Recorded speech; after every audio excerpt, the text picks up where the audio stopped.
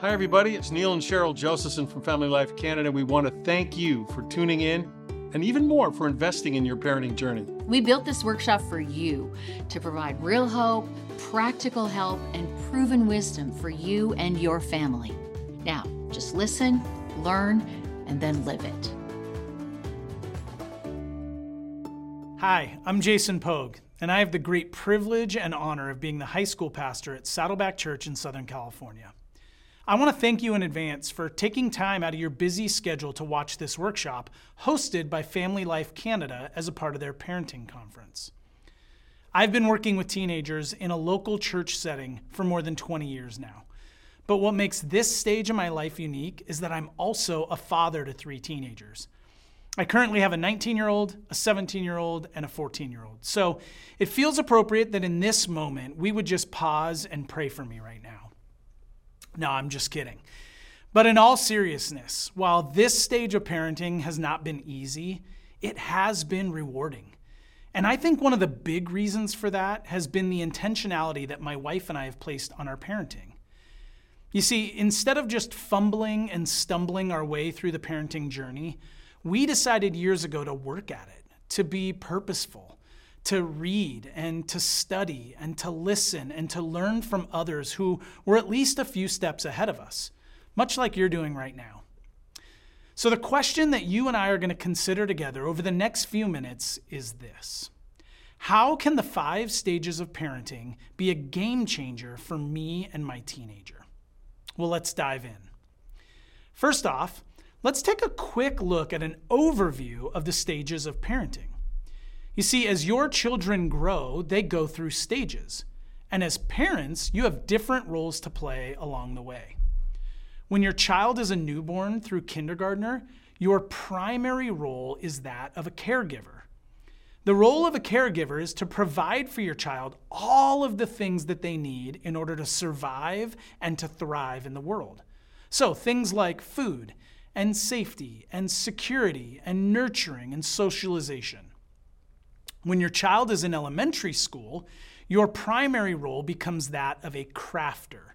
And the role of a crafter is to help shape and craft your child's morals, their values, their character, their behaviors, and their viewpoint on right and wrong. In the middle school stage, your role transitions to the all-important role of cheerleader. Because middle schoolers are growing in their independence, they need less caregiving, fewer moments of correcting, hopefully, but now they need tons of cheerleading. And as a cheerleader, you get the privilege of providing positive reinforcement and lots of encouragement. Now, it's important to remember that you don't completely abandon each of the previous roles as you enter a new stage of parenting. To some extent, you'll always play all of the roles because each stage is unique, and so your primary role does change from stage to stage. In the high school years, your primary role changes from cheerleader to coach. You're still a caregiver, providing the basics for life, but not like you have been in the past. And you're still a crafter, but again, it looks different now. And your high schooler still desperately needs you as a cheerleader. They need to know that you love them, that you're their biggest fan, and that you're cheering them on at all times. But shifting to the role of coach is significant and very important.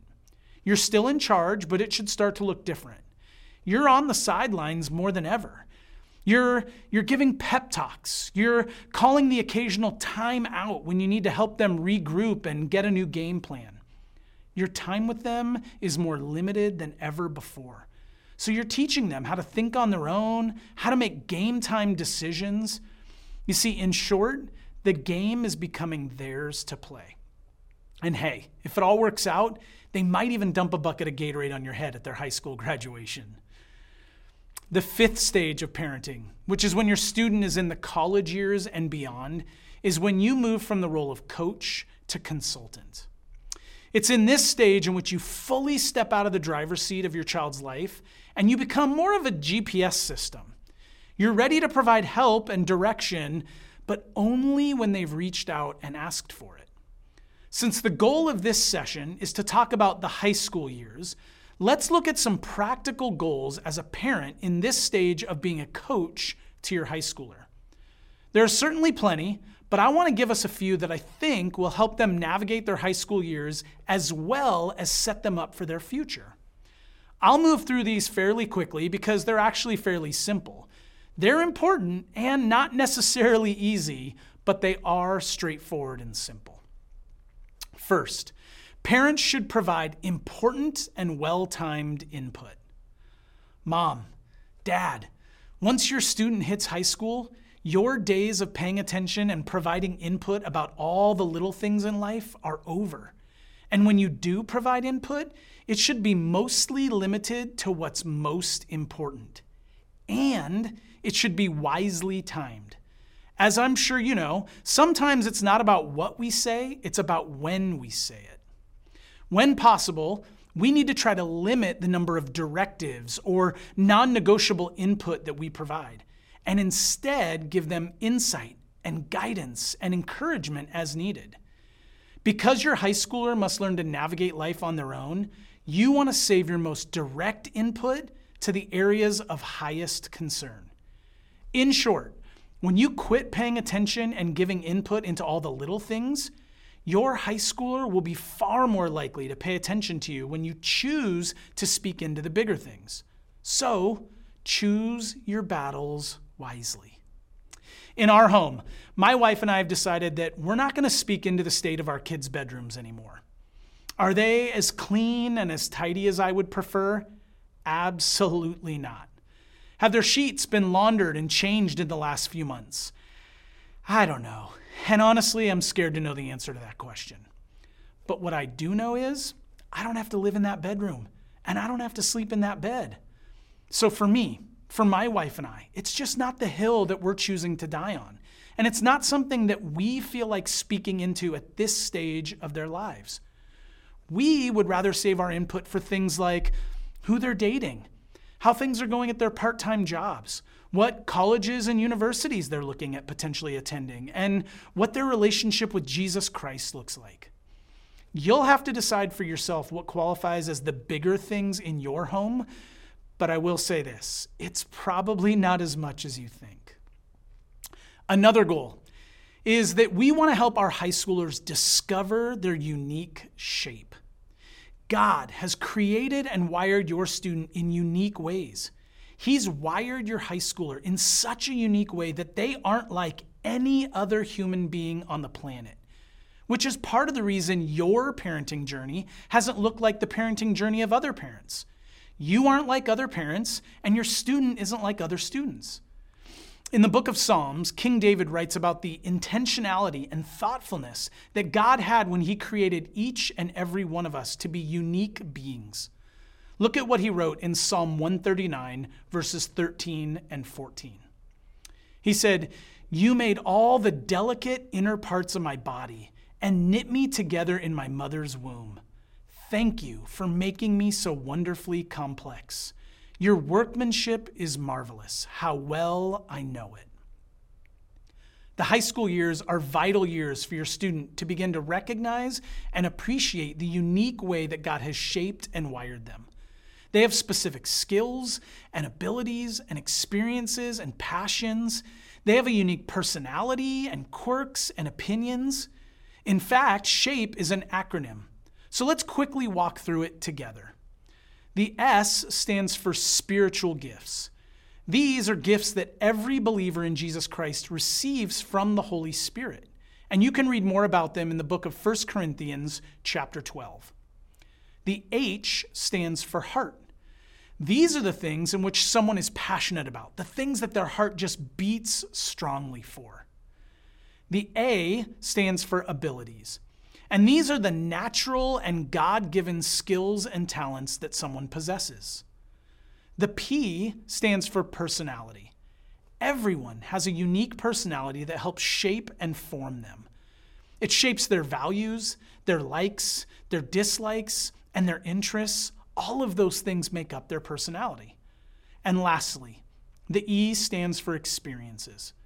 No two people have ever lived the exact same life, and thus, everyone has unique experiences in life that help mold and shape their character. So, the high school years are a great time for you to help your high school student begin to think about how all of these things, their spiritual gifts, their heart, their abilities, their personality, and their experiences might work together to help them fulfill God's unique plan for their life. Now, speaking of God's unique plan for their life, another goal for you as a parent in this stage is to help your student develop a sense of purpose.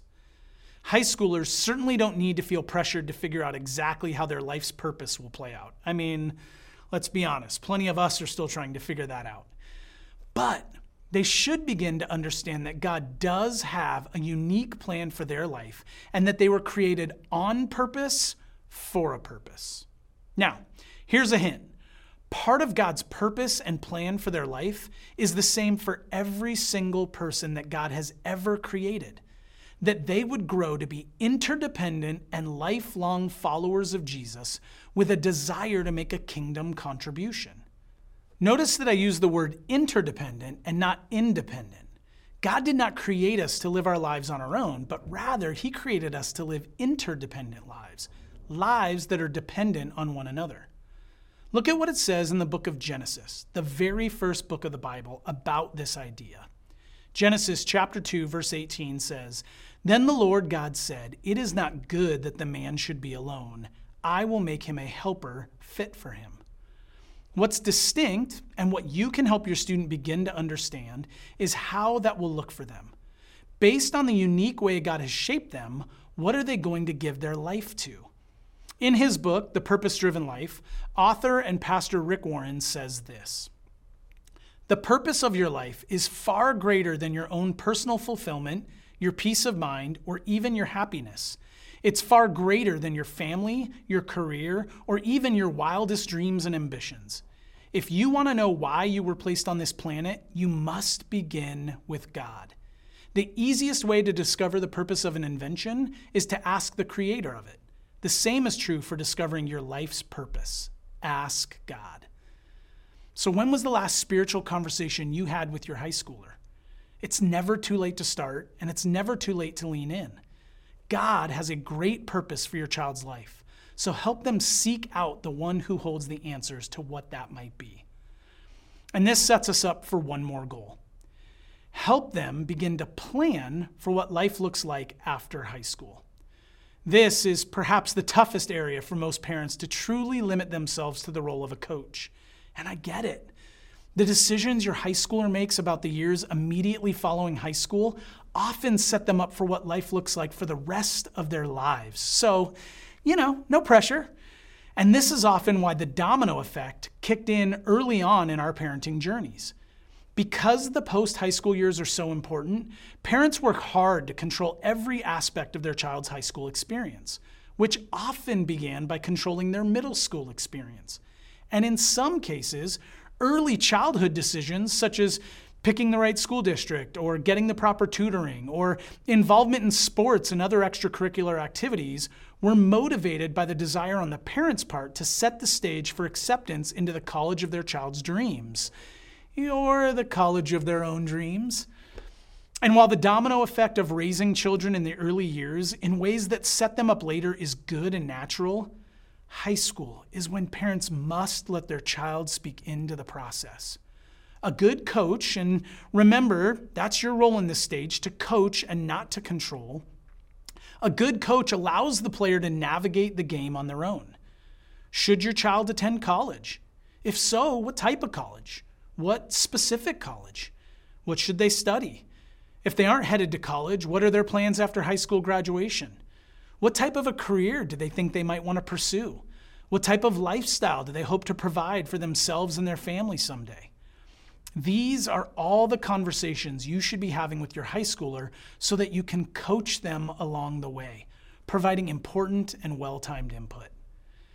I remember a coaching conversation my parents had with me about colleges as I was preparing to make my final decision.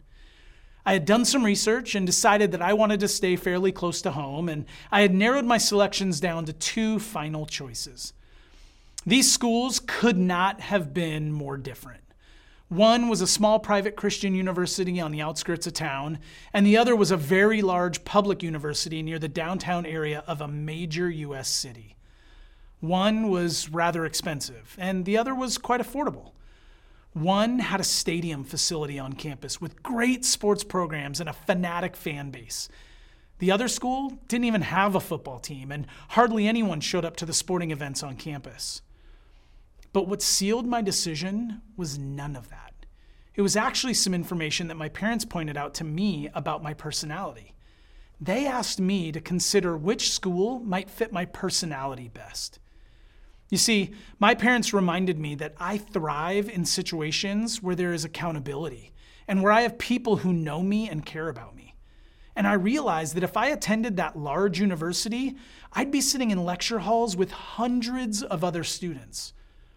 But at the smaller private school, the average class size was just a few dozen students. In the end, my parents spoke into me and spoke into the process, but they empowered me to make the decision. And I can't tell you how often I think back to how pivotal of a moment that was for me and my future. So, let's circle back to the question I asked at the beginning of this conversation. How can the 5 stages of parenting be a game changer for me and my teenager? Well, remember, you're a caregiver, a crafter, a cheerleader, a coach, and eventually a consultant. But in these formative high school years, it's time to focus in on cheerleading and coaching. Be your teenager's biggest fan, supporting them all you can from the sidelines. And remember, it's time to let them start to take control of the game and make some game time decisions. Don't be afraid to call a timeout or to help them develop a game plan or a strategy, but then let them execute it. And when they occasionally fail, which we all do, be there to pick them up and dust them off, give them a pep talk and a Gatorade, and send them back out there ready to take on life's next challenge. As we wrap up, I'd like to leave you with a few questions to consider that I hope will help you be a more effective and efficient parent to your high school student. First, which of the 5 primary roles of parenting comes easy or natural for you? And similarly, which ones are difficult? The truth is, we all have strengths and weaknesses, and being aware of them helps us work towards being a more well-rounded and thus a more capable and competent parent. Another question to consider is, what are some of the smaller things in your student's life that you're going to speak into less, so that your input on the bigger things is more likely to be heard? As we close out our time together, I want to pause for a moment, and I want to remind you that there are no perfect parents, and there's no perfect kids. Every family has their struggles, and every family has strengths and weaknesses. Just because you don't see them doesn't mean they don't exist. So don't compare your parenting to anybody else's. And don't compare your kids to anyone else's. God chose you to love and to raise your kids, and He has an incredible plan and purpose for their life. I want to read a passage of Scripture over you that I hope provides some support and comfort, no matter where you're at in your parenting journey right now. The Apostle Paul wrote this in one of his letters. He said, "Don't be anxious about anything, but in every situation, by prayer and petition, with thanksgiving, present your requests to God. And the peace of God, which transcends all understanding, will guard your hearts and your minds in Christ Jesus." Finally, brothers and sisters, whatever is true, whatever is noble, whatever is right, whatever is pure, whatever is lovely, whatever is admirable, if anything is excellent or praiseworthy, think about such things. Whatever you have learned or received or heard from me or seen in me, put it into practice, and the God of peace will be with you. I'm praying God's best for you, and I'm excited for you to take what you've learned and to put it into practice. Thanks for listening, everybody. We hope you're feeling encouraged and that you have some new tools to try out in your own parenting. Before you go, we want to remind you that our team is here for you to respond to your parenting questions and especially to pray for you. So please email your questions and any prayer requests you might have to questions@familylifecanada.com. We really do want to help.